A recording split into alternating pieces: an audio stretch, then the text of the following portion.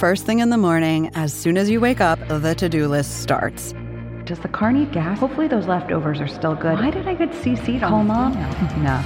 You can't escape the to-do list, but you can make the most of your me time with a relaxing shower using Method Hair Care products. Try Pure Peace Volumizing, Simply Nourish Moisturizing, or Daily Zen Shampoo and Conditioner for daily use. All formulated with long-lasting fragrances and are safe for color-treated hair. Reconnect with the best version of yourself. Visit methodproducts.com to unleash your inner shower. Chapter 11. Lucy Westenra's Diary. 12 September. How good they all are to me. I quite love that dear Dr. Van Helsing. I wonder why he was so anxious about these flowers. He positively frightened me, but he was so fierce. And yet he must have been right, for I feel comfort from them already. Somehow, I do not dread being alone tonight, and I can go to sleep without fear. I shall not mind any flapping outside the window. Oh, the terrible struggle that I've had against sleep so often of late. The pain of the sleeplessness, or the pain of the fear of sleep, with such unknown horrors as it has for me. How blessed are some people whose lives have no fears, no dreads, to whom sleep is a blessing that comes nightly and brings nothing but sweet dreams. Well, here I am tonight, hoping for sleep, and lying like Ophelia in the play with virgin Krantz and maiden Strumens. I never liked garlic before, but tonight it is delightful. There is peace in its smell. I feel sleep coming already. Good night, everybody. Dr. Seward's Diary. 13 September. Called at the Berkeley and found Van Helsing, as usual, up to time. The carriage ordered from the hotel was waiting. The professor took his bag, which he always brings with him now. Let all be put down exactly. Van Helsing and I arrived at Hillingham at 8 o'clock. It was a lovely morning. The bright sunshine and all the fresh feeling of early autumn seemed like the completion of nature's annual work. The leaves were turning to all kinds of beautiful colors, but had not yet begun to drop from the trees. When we entered, we met Mrs. Westenra coming out of the morning room. She is always an early riser. She greeted us warmly and said, "You'll be glad to know that Lucy is better. The dear child is still asleep. I looked into her room and saw her, but did not go in, lest I should disturb her." The professor smiled and looked quite jubilant. He rubbed his hands together and said, "Aha, I thought I had diagnosed the case. My treatment is working." To which she answered, "You must not take all the credit to yourself, doctor. Lucy's state this morning is due in part to me." "How do you mean, ma'am?" asked the professor. "Well, I was anxious about the dear child in the night, and went into her room. She was sleeping soundly, so soundly that even my coming did not wake her.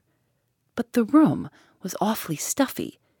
There were a lot of those horrible, strong-smelling flowers about everywhere, and she had actually a bunch of them round her neck. I feared that the heavy odor would be too much for the dear child in her weak state, so I took them all away and opened a bit of the window to let in a little fresh air. You will be pleased with her, I am sure." She moved off into her boudoir, where she usually breakfasted early. As she had spoken, I watched the professor's face and saw it turn ashen gray.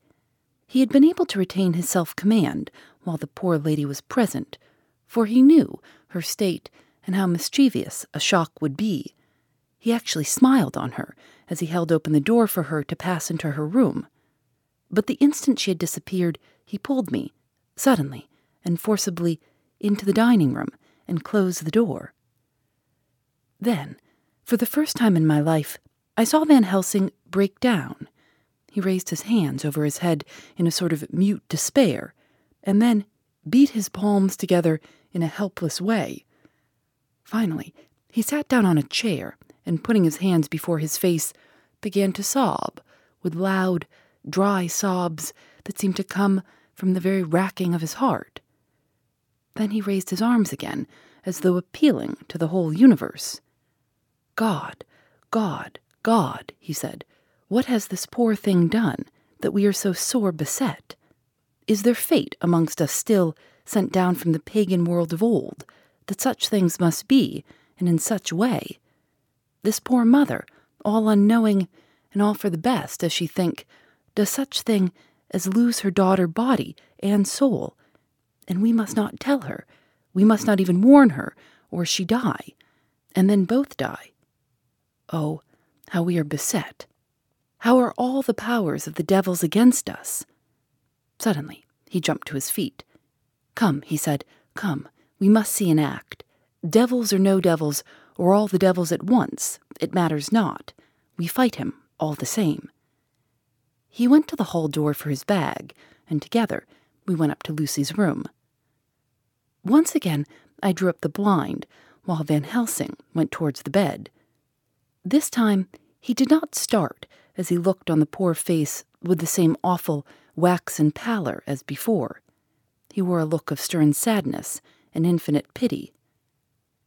"As I expected," he murmured, with that hissing inspiration of his which meant so much.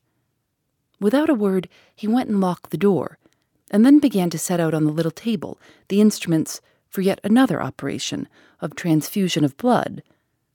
I had long ago recognized the necessity and began to take off my coat, but he stopped me with a warning hand. "No," he said, "today you must operate. I shall provide. You are weakened already." As he spoke, he took off his coat and rolled up his shirt sleeve. Again the operation. Again the narcotic. Again some return of color to the ashy cheeks, and the regular breathing of healthy sleep. This time I watched while Van Helsing recruited himself and rested. Presently he took an opportunity of telling Mrs. Westerna that she must not remove anything from Lucy's room without consulting him, that the flowers were of medicinal value, and that the breathing of their odor was a part of the system of cure. Then he took over the care of the case himself, saying that he would watch this night and the next, and would send me word when to come. After another hour, Lucy waked from her sleep, fresh and bright, and seemingly not much the worse for her terrible ordeal. What does it all mean? I am beginning to wonder if my long habit of life amongst the insane is beginning to tell upon my own brain. Lucy Westerna's Diary, 17 September. 4 days and nights of peace. I am getting so strong again that I hardly know myself. It is as if I had passed through some long nightmare and had just awakened to see the beautiful sunshine and feel the fresh air of the morning around me. I have a dim half-remembrance of long, anxious times of waiting and fearing, darkness in which there is not even the pain of hope to make present distress more poignant, and then long spells of oblivion and the rising back to life as a diver coming up through a great press of water. Since, however, Dr. Van Helsing has been with me, all this bad dreaming seems to have passed away. The noises that used to frighten me out of my wits, the flapping against the windows, the distant voices which seemed so close to me, the harsh sounds that came from I know not where and commanded me to do I know not what, have all ceased. I go to bed now without any fear of sleep. I do not even try to keep awake. I have grown quite fond of the garlic, and a boxful arrives for me every day from Haarlem. Tonight, Dr. Van Helsing is going away, as he has to be for a day in Amsterdam. But I need not be watched. I am well enough to be left alone. Thank God for Mother's sake and dear Arthur's, and for all our friends who have been so kind. I shall not even feel the change, for last night Dr. Van Helsing slept in his chair a lot of the time. I found him asleep twice when I awoke, but I did not fear to go to sleep again, although the boughs or bats or something napped almost angrily against the window panes. The Pall Mall Gazette, 18 September. The Escaped Wolf. Perilous adventure of our interviewer. Interview with the keeper in the Zoological Gardens. After many inquiries and almost as many refusals, and perpetually using the words Pall Mall Gazette as a sort of talisman, I managed to find the keeper of the section of the zoological gardens in which the wolf department is included. Thomas Bilder lives in one of the cottages in the enclosure behind the elephant house, and was just sitting down to his tea when I found him. Thomas and his wife are hospitable folk, elderly and without children, and if the specimen I enjoyed of their hospitality be of the average kind, their lives must be pretty comfortable. The keeper would not enter on what he called business until the supper was over and we were all satisfied. Then, when the table was cleared and he had lit his pipe, he said, "Now, sir, you can go on and ask me what you want. You'll excuse me for refusing to talk of professional subjects before meals. I give the wolves and the jackals and the hyenas in all our section their tea before I begin to ask them questions." "How do you mean, ask them questions?" I queried, wishful to get him to a talkative humor. "Hitting of them over the head with a pole is one way, scratching of their ears is another, when gents is a flush wants a bit of show-off to their gals. I don't so much mind the fuss, the hitting with a pole before I chuck in their dinner, but I wait till they've had their sherry and coffee, so to speak, before I tries on with the ear-scratching, mind you," he added philosophically. "There's a deal of the same nature in us as in them, they are animals. Here's you a-coming and asking of me questions about my business. Not even when you ask me sarcastically if I'd like you to ask the superintendent if you might ask me questions. Without offense, did I tell you to go to hell?" "You did." "Drive along with your questions. I know what you're coming at. That escaped wolf." "Exactly. I want you to give me your view of it. Just tell me how it happened. And when I know the facts, I'll get you to say what you consider was the cause of it, and how you think the whole affair will end." "All right, Governor. This here's about the whole story. That wolf, what we called Berserker, was one of 3 grey ones that came from Norway to Jamrach's, which we bought off him 4 years ago. He was a nice, well-behaved wolf that never gave no trouble to talk of. I'm more surprised at him for wanting to get out, nor any other animal in the place. But there, you can't trust wolves no more than women." "Don't mind you him, sir," broke in Mrs. Tom with a cheery laugh. "He's got minding the animals so long that, bless, if he ain't like an old wolf himself. But there ain't no harm in him." "Well, sir, it was about 2 hours after feeding yesterday when I first hear my disturbance. I was making up a litter in the monkey house for a young puma, which is ill, but when I heard the yelping and howling, I went straight away. There was Berserker a-tearing like a mad thing at the bars as if he wanted to get out. There wasn't much people about that day, and close at hand was only one man, a tall, thin chap with a hook nose and a pointed beard, with a few white hairs running through it. He had a hard, cold look and red eyes, and I took a sort of mislike to him, for it seemed as if it was him as they was irritated at. He had white kid gloves on his hands, and he pointed out the animals to me and says, 'Keeper, these wolves seem upset at something.' 'Maybe it's you,' says I, for I did not like the airs as he gave himself. He didn't get angry, as I hoped he would, but he smiled a kind of insolent smile, with a mouthful of white, sharp teeth. 'Oh, no, they wouldn't like me,' he says. 'Oh, yes, they would,' says I, imitating of him. 'They always like a bone or two to clean their teeth on about tea-time, which you has a bagful.' Well, it was an odd thing, but when the animals see us a-talking, they lay down, and when I went over to Berserker, he let me stroke his ears, same as ever. That there man came over and blessed, but if he didn't put in his hand and stroke the old wolf's ears too. 'Take care,' says I, 'Berserker is sick.' 'Never mind,' he says, 'I'm used to them.'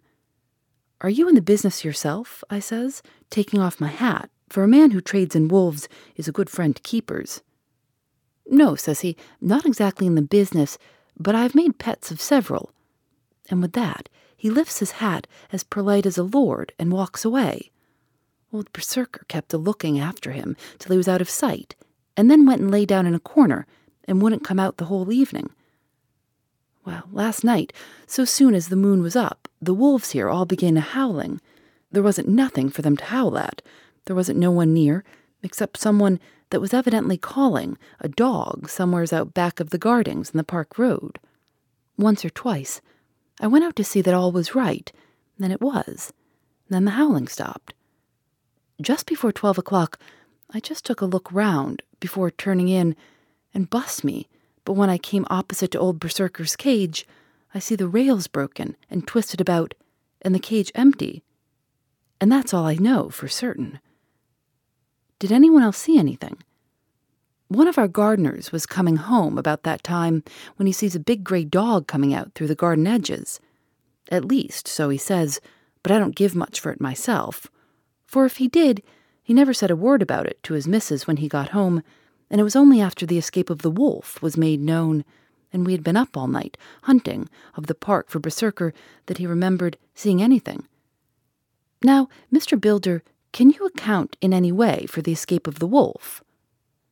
Well, sir, he said, with a suspicious sort of modesty, I think I can, but I don't know as how you'd be satisfied with the theory. Certainly I shall, if a man like you, who knows the animals from experience, can hazard a good guess at any rate, who is even to try. Well then, sir, I accounts for it in this way. It seems to me that that wolf escaped simply because he wanted to get out. From the hearty way that both Thomas and his wife laughed at the joke, I could see that it had done service before, and that the whole explanation was simply an elaborate sell. I couldn't cope and badinage with the worthy Thomas, but I thought I knew a surer way to his heart, so I said, Now, Mr. Builder, we'll consider that first half-sovereign worked off, and this brother of his is waiting to be claimed, when you've told me what you think will happen. Right you are, sir, he said briskly. You'll excuse me. I know for a chafing of ye, but the old woman here winked at me, which was as much as telling me to go on. Well, I never, said the old lady. My opinion is this, that wolf is a-hiding somewhere. The gardener said he was a-galloping northward faster than a horse could go, but I don't believe him. For you see, sir, wolves don't gallop no more nor dogs do, they not being built that way. Wolves is fine things in a storybook, and I dare say when they gets in packs, and does be achieving something, that's more feared than they as they can make a devil of a noise and chop it up, whatever it is. But Lord bless you, in real life, a wolf is only a low creature, not half so clever or bold as a good dog, and not half a quarter so much fightin' him. This one ain't been used to fighting or even for providing for himself, and more like he's somewhere round the park, a-hiding and shivering of, and if he thinks at all, wondering where he is to get his breakfast from. Or maybe he's got down some area and is in a coal cellar. My eye, won't some cook get a rum start when she sees his green eyes a-shining at her out of the dark? If he can't get food, he's bound to look for it, and mayhap he may chance to light on a butcher's shop in time. If he doesn't, and some nursemaid goes a-walking off with a soldier, leaving off the infant in the perambulator, well, then I shouldn't be surprised if the census is one baby the less. That's all. I was handing him the half-sovereign when something came bobbing up against the window, and Mr. Builder's face doubled its natural length with surprise. God bless me, he said, if there ain't old Berserker come back by himself. He went to the door and opened it, a most unnecessary proceeding, it seemed to me. I've always thought that a wild animal never looks so well as when some obstacle of pronounced durability is between us. A personal experience has intensified rather than diminished that idea. After all, however, there's nothing like custom, for neither Builder nor his wife thought any more of the wolf than I should of a dog. The animal itself was as peaceful and well-behaved as that father of all picture wolves, Red Riding Hood's quondam friend, while moving her confidence in masquerade. The whole scene was an unutterable mixture of comedy and pathos. The wicked wolf that for half a day had paralyzed London and set all the children in the town shivering in their shoes was there in a sort of penitent mood, and was received and petted like a sort of vulpine prodigal son. Old Builder examined him all over with most tender solicitude, and when he had finished with his penitent, said, There, I knew the poor old chap would get into some kind of trouble. Didn't I say it all along? Here's his head all cut and full of broken glass. He's been getting over some bloomin' wall or other. It's a shame that people are allowed to top their walls with broken bottles. This here's what comes of it. Come along, Berserker." He took the wolf and locked him up in a cage with a piece of meat that satisfied, in quantity at any rate, the elementary conditions of the fatted calf, and went off to report. I came off, too, to report the only exclusive information that is given today regarding the strange escapade at the zoo. Dr. Seward's Diary, 17 September. I was engaged after dinner in my study, posting up my books, which, through press of other work and the many visits to Lucy, had fallen sadly into arrear. Suddenly, the door was burst open, and in rushed my patient, with his face distorted with passion. I was thunderstruck, for such a thing as a patient getting of his own accord into the superintendent's study is almost unknown. Without an instant's pause, he made straight at me. He had a dinner knife in his hand, and as I saw he was dangerous, I tried to keep the table between us. He was too quick and too strong for me, however, for before I could get my balance, he'd struck at me and cut my left wrist rather severely. Before he could strike again, however, I got in my right, and he was sprawling on his back on the floor. My wrist bled freely, and quite a little pool trickled onto the carpet. I saw that my friend was not intent on further effort, and occupied myself binding up my wrist, keeping a wary eye on the prostrate figure all the time. When the attendants rushed in and we turned our attention to him, his employment positively sickened me. He was lying on his belly on the floor, licking up, like a dog, the blood which had fallen from my wounded wrist. He was easily secured, and to my surprise, went with the attendants quite placidly, simply repeating over and over again, "The blood is the life, the blood is the life." I cannot afford to lose blood just at present. I have lost too much of late for my physical good, and then the prolonged strain of Lucy's illness and its horrible phases is telling on me. I am overexcited and weary, and I need rest, rest, rest. Happily, Van Helsing has not summoned me, so I need not forego my sleep. Tonight, I could not well do without it. Telegram. Van Helsing, Antwerp, to Seward, Carfax. Sent to Carfax, Sussex, as no county given, delivered late, by 22 hours. 17 September. Do not fail to be at Hillingham tonight, if not watching all the time frequently. Visit and see that flowers are as placed. Very important. Do not fail. Shall be with you as soon as possible after arrival. Dr. Seward's Diary, 18 September. Just off for train to London. The arrival of Van Helsing's telegram filled me with dismay. A whole night lost, and I know, by bitter experience, what may happen in a night.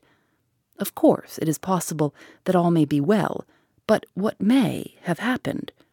Surely there is some horrible doom hanging over us, that every possible accident should thwart us in all we try to do. I shall take this cylinder with me, and then I can complete my entry on Lucy's phonograph. Memorandum left by Lucy Westerna, 17 September, night. I write this and leave it to be seen, so that no one may by any chance get into trouble through me. This is an exact record of what took place tonight. I feel I am dying of weakness, and have barely strength to write, but it must be done if I die in the doing. I went to bed as usual, taking care that the flowers were placed as Dr. Van Helsing directed, and soon fell asleep. I was waked by the flapping at the window, which had begun after that sleepwalking on the cliff at Whitby, when Mina saved me, and which now I know so well. I was not afraid, but I did wish that Dr. Seward was in the next room, as Dr. Van Helsing said he would be, so that I might have called him. I tried to go to sleep, but could not. Then there came to me the old fear of sleep, and I determined to keep awake. Perversely, sleep would try to come then when I did not want it. So, as I feared to be alone, I opened my door and called out, "Is there anybody there?" There was no answer. I was afraid to wake Mother, and so closed my door again. Then, outside in the shrubbery, I heard a sort of howl like a dog's, but more fierce and deeper. I went to the window and looked out, but could see nothing except a big bat, which had evidently been buffeting its wings against the window. So I went back to bed again, but determined not to go to sleep. Presently the door opened, and Mother looked in. Seeing by my moving that I was not asleep, came in and sat by me. She said to me even more sweetly and softly than her wont, "I was uneasy about you, darling, and came in to see that you were all right." I feared she might catch cold sitting there, and asked her to come in and sleep with me. So she came into bed and lay down beside me. She did not take off her dressing gown, for she said she would only stay a while and then go back to her own bed. As she lay there in my arms and I in hers, the flapping and buffeting came to the window again. She was startled and a little frightened, and cried out, "What is that?" I tried to pacify her, and at last succeeded, and she lay quiet. But I could hear her poor dear heart still beating terribly. After a while, there was the low howl again out in the shrubbery, and shortly after, there was a crash at the window, and a lot of broken glass was hurled on the floor. The window blind blew back with the wind that rushed in, and in the aperture of the broken panes there was the head of a great, gaunt, grey wolf. Mother cried out in a fright, and struggled up into a sitting posture, and clutched wildly at anything that would help her. Amongst other things, she clutched the wreath of flowers that Dr. Van Helsing insisted on my wearing round my neck, and tore it away from me. For a second or two she sat up, pointing at the wolf, and there was a strange and horrible gurgling in her throat. Then she fell over, as if struck with lightning, and her head hit my forehead and made me dizzy for a moment or two. The room, and all round, seemed to spin round. I kept my eyes fixed on the window, but the wolf drew his head back, and a whole myriad of little specks seemed to come blowing in through the broken window, and wheeling and circling round like the pillar of dust that travelers describe when there is a simoon in the desert. I tried to stir, but there was some spell upon me, and dear Mother's poor body, which seemed to grow cold already, for her dear heart had ceased to beat, weighed me down. Then I remembered no more for a while. The time did not seem long, but very, very awful, till I recovered consciousness again. Somewhere near, a passing bell was tolling. The dogs all round the neighborhood were howling, and in our shrubbery, seemingly just outside, a nightingale was singing. I was dazed and stupid with pain and terror and weakness, but the sound of the nightingale seemed like the voice of my dead mother, come back to comfort me. The sounds seemed to have awakened the maids too, for I could hear their bare feet pattering outside my door. I called to them, and they came in, and when they saw what had happened and what it was that lay over me on the bed, they screamed out. The wind rushed in through the broken window, and the door slammed to. They lifted off the body of my dear mother and laid her, covered up with a sheet, on the bed after I had got up. They were all so frightened and nervous that I directed them to go to the dining room and have each a glass of wine. The door flew open for an instant and closed again. The maid shrieked, and then went in a body to the dining room, and I laid what flowers I had on my dear mother's breast.